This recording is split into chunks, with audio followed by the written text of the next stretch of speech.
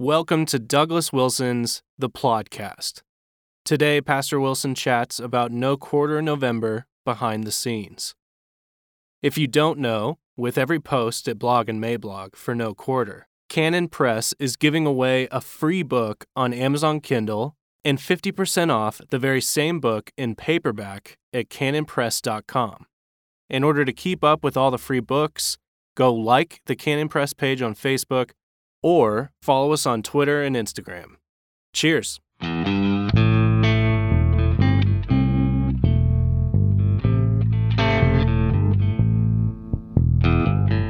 Yes, God.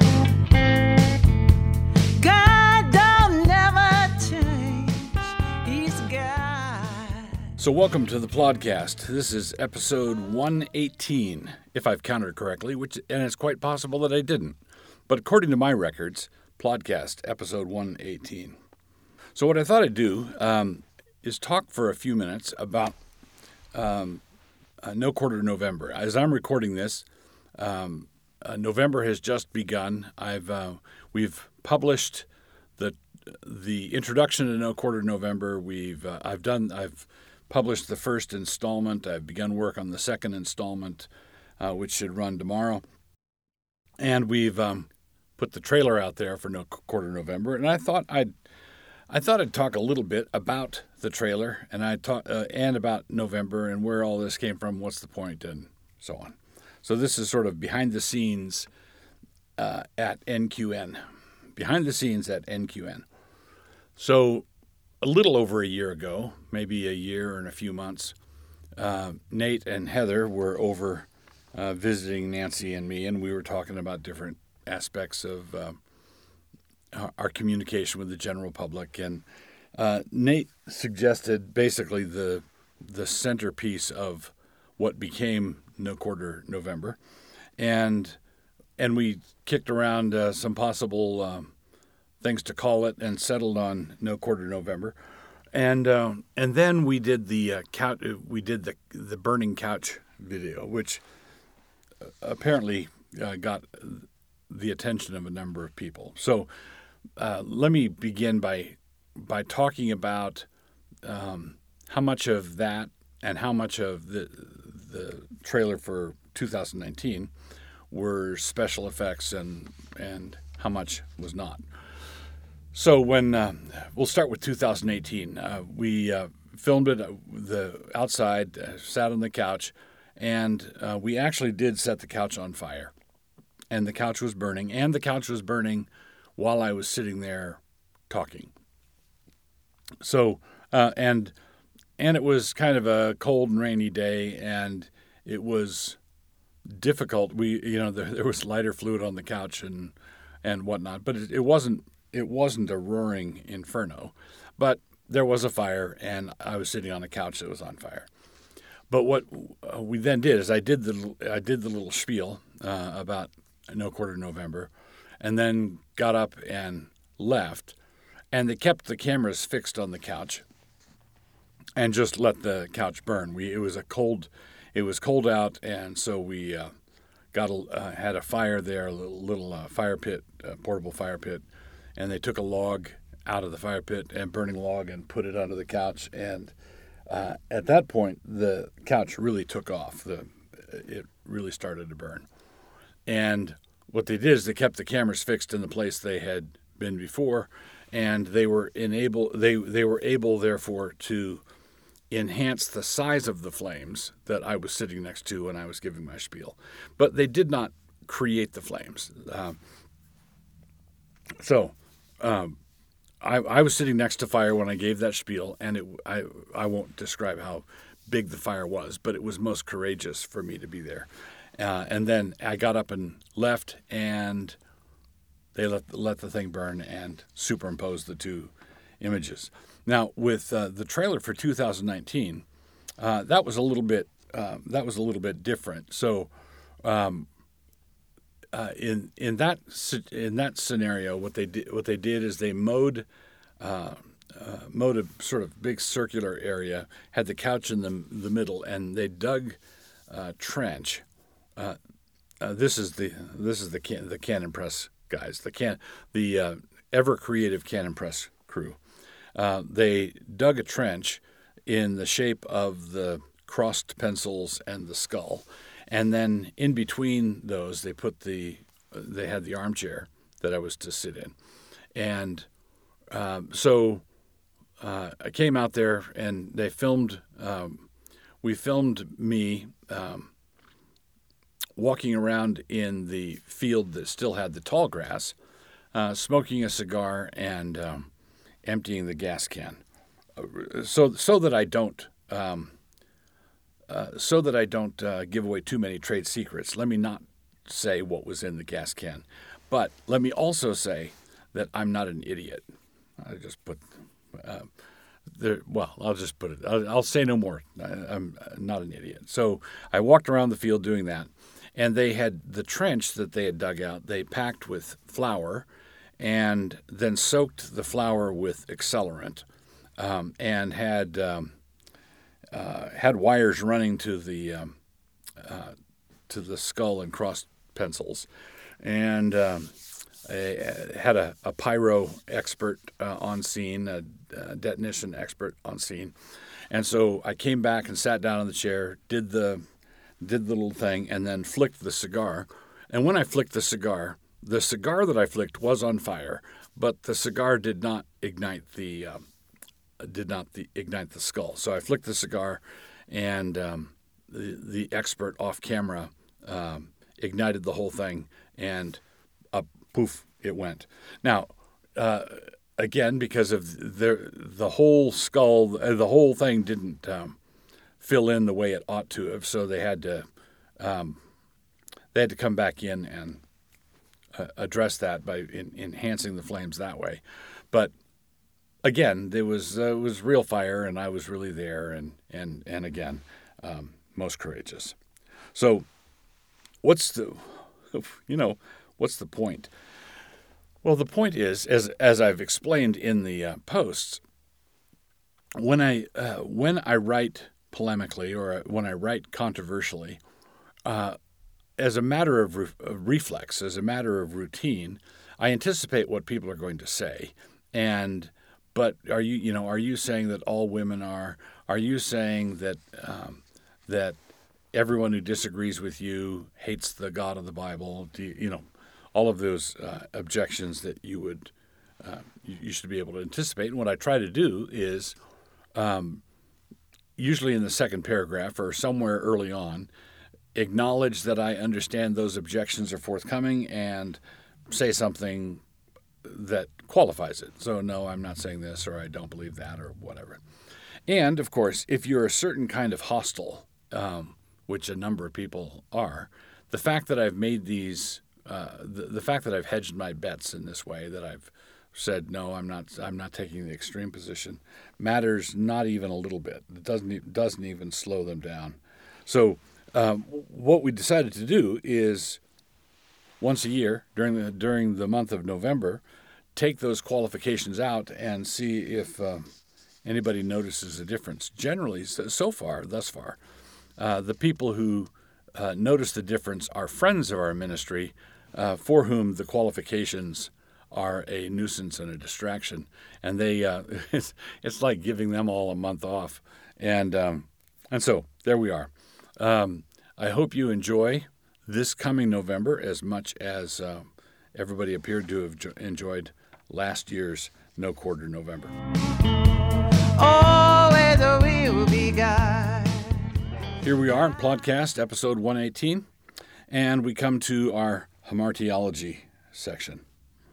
This is where we are working through our way through the New Testament, looking at different words that are descriptive of different sins. Now, if you've been following this for the last few years, you'll notice that I'm working my way through a Greek lexicon, and all the words for sin that I've addressed so far begin with the Greek letter alpha, the first letter of the Greek alphabet. And it appears this time that I'm going to jump to the H's, but I'm not really jumping to the H's. This is a word that also begins in an alpha, but it's pronounced harpage. harpage. And that's because the alpha at the beginning has what in Greek is called a rough breathing mark that makes an H sound. So it begins with an alpha just like the others, and some of the weeks following it's the same deal. Harpage. And this word harpage refers to an ungodly spoliation of someone else's goods. So if you make a prey of someone, if you are going after their money or their wealth and you despoil them, that's what this word refers to. In Matthew, it is translated in the KJV as extortion, referring to the way that the religiously slick Pharisees and the scribes could squeeze money out of others. Jesus says in Matthew 23:25, "Woe unto you, scribes and Pharisees, hypocrites, for ye make clean the outside of the cup and of the platter, but within they are full of extortion and excess." Harpage, there it is, full of extortion, harpage, and excess. So extortion, of course, is the do this or else, so you put the squeeze on somebody. In another place, talking about the same reality, the translation renders it as ravening.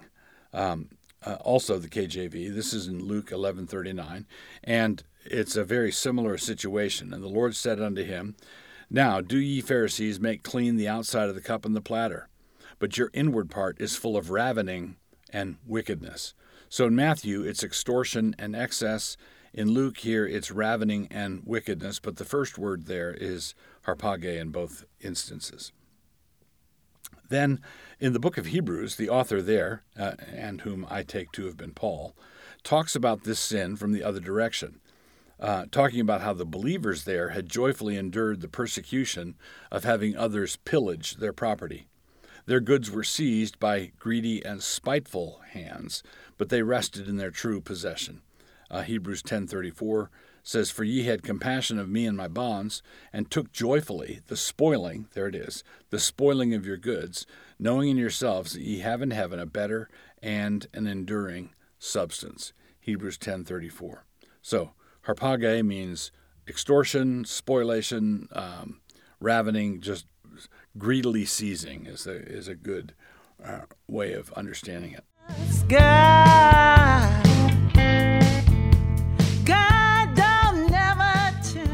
So continuing on with Plodcast episode 118, we come to my book review. And the book I want to review this time around is Richard Baxter's book, The Saints' Everlasting Rest. Now, years ago, I read Baxter's great book, The Reformed Pastor, and this was sort of semi on a to-read list, to-do list. And a month or two ago, a friend of mine mentioned in passing that he had listened to an audible version of The Saints' Everlasting Rest, and that he had listened to it four or five times, and just so good, he said. So when he said that, I thought, I had a hard copy of the book that I had not gotten to, so I got an audible version of it and listened to it just as my friend had done, and really enjoyed it. What I'd like to do is, if anybody is thinking about our final inheritance, our final destination, the Saints' Everlasting Rest, and Baxter spends a good deal of time on the opposite of the Saints' Everlasting Rest, which would be the sinner's everlasting torment. The book is about what it's like to die in Christ and what it's like to die outside of Christ, and he covers both subjects exhaustively, and what I want to do is talk. I want to talk for a moment. I'd like to use this review as an opportunity to talk about something that his discussion of hell, his discussion of damnation, made me think of. But that's not where the wealth in this book is found. The Saints' Everlasting Rest will quicken your desire for heaven. It will make you hungry to go.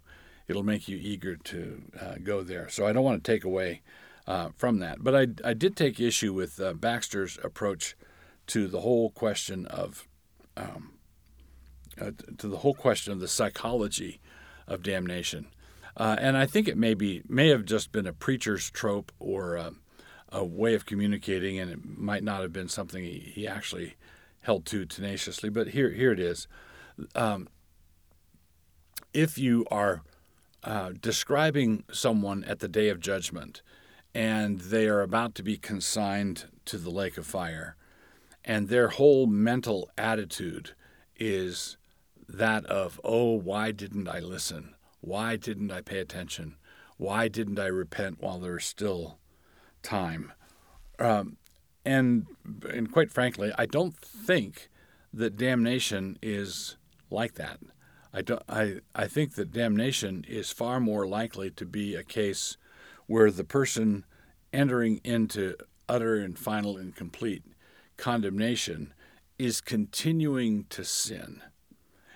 In other words, it's not as though you have the truly repentant who go to heaven and the truly repentant who repented truly, but a moment too late, day late, dollar short.